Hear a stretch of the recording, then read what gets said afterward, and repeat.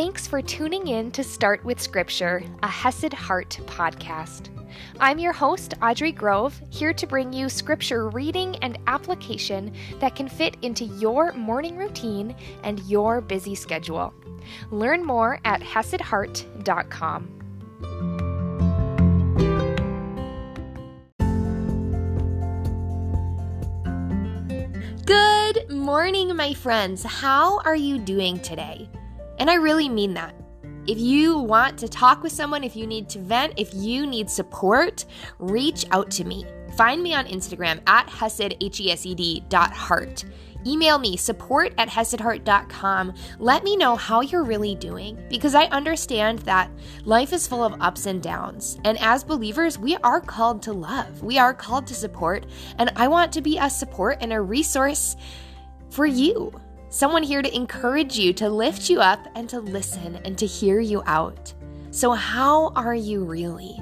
I know for me, I've been fighting to avoid burnout. Like, I felt the beginnings of it coming on. If you've ever had burnout, you know what I mean. It's like you can feel it starting. I've been out of balance, and I've been trying to seek the Lord and to seek balance and rest as I'm living as well.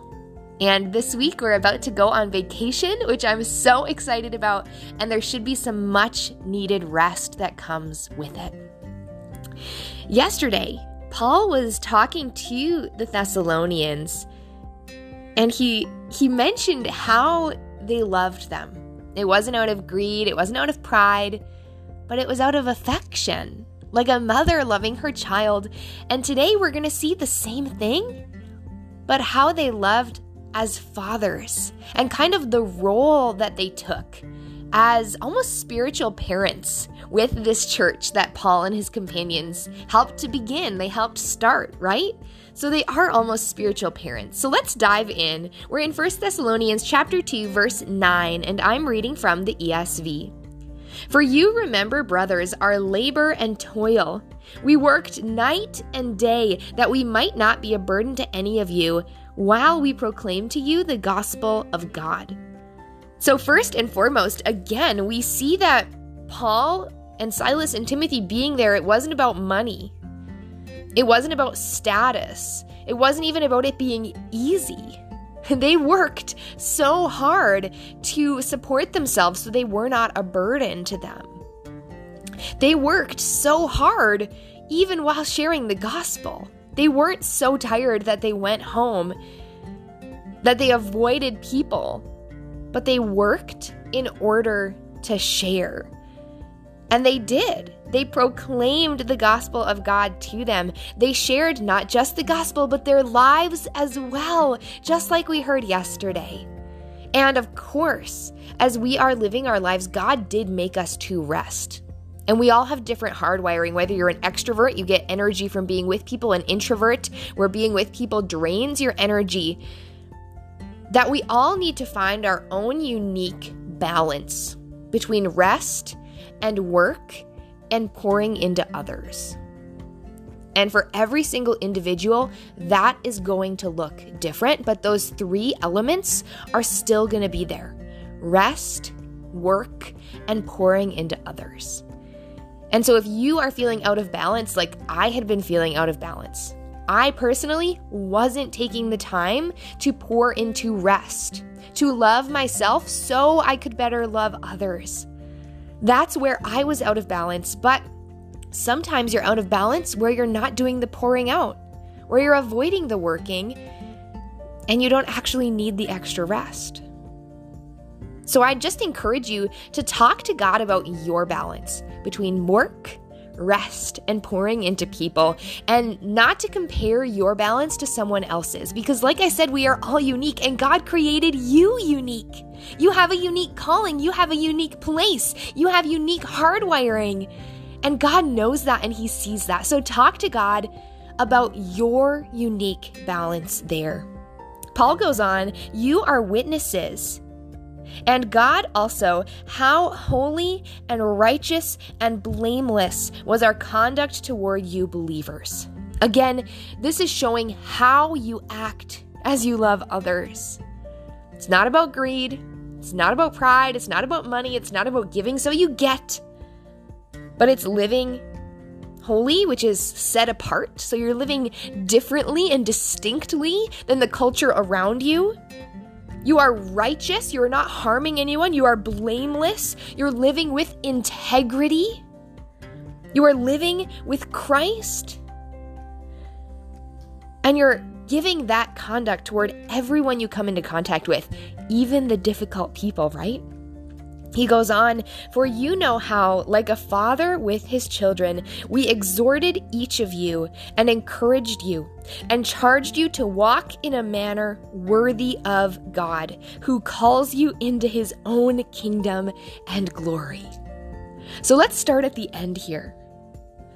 God calls you into his kingdom. He is calling you to be a worker in his kingdom, a representative and an ambassador of his kingdom. And he is calling you to live for his glory.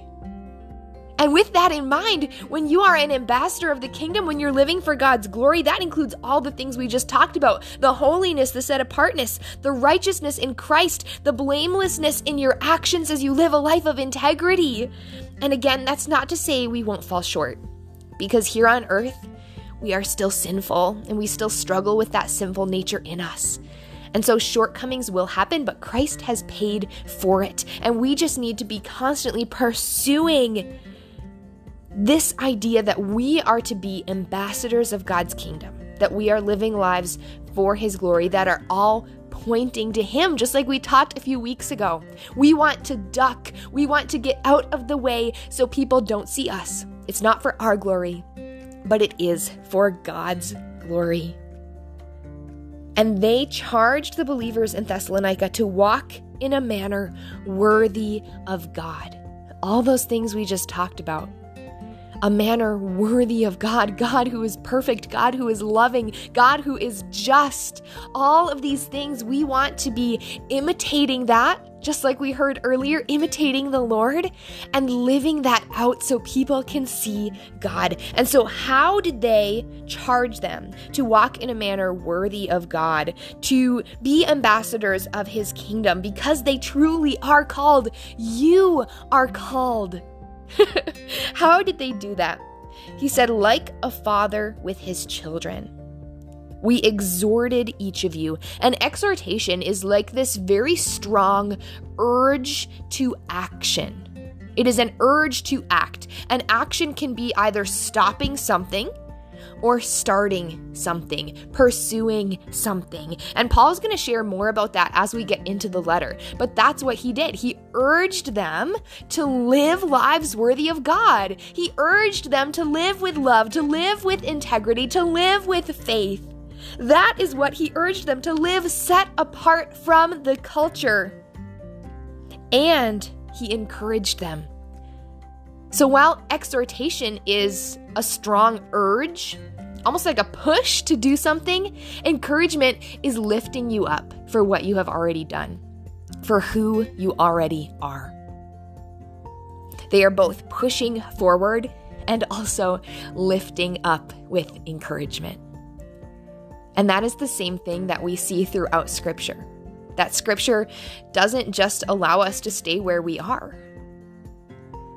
The writers in Scripture, Paul, God himself, he encourages us to grow, to move forward, to be consistently pushing for better and better and better, not by our own strength, not for our own glory, but by God's strength and for his glory and his kingdom, while simultaneously lifting us up. Even when we fall short, we know that we can be encouraged because we are saved in Christ. We are forgiven. We are called regardless of how we show up, although we always want to be both pushing forward and lifting up. Not lifting up in pride, but lifting up in the truth of our identity, of who we are and of our calling. So take that attitudes with you, my friend, both forwards and upwards, and I will see you tomorrow morning. Let's be friends. Come and find me on Instagram at Hesed, HESED.heart, or on Facebook at Hesed.heart as well. I'm sharing all things spiritual wellness. Thinking about your faith walk, thinking about having a healthy mind, healthy emotions, as well as a healthy body, and of course, Christian yoga. So come find me at hesed.heart, message me, connect with me. I'm so excited to get to know you and to support you however I can.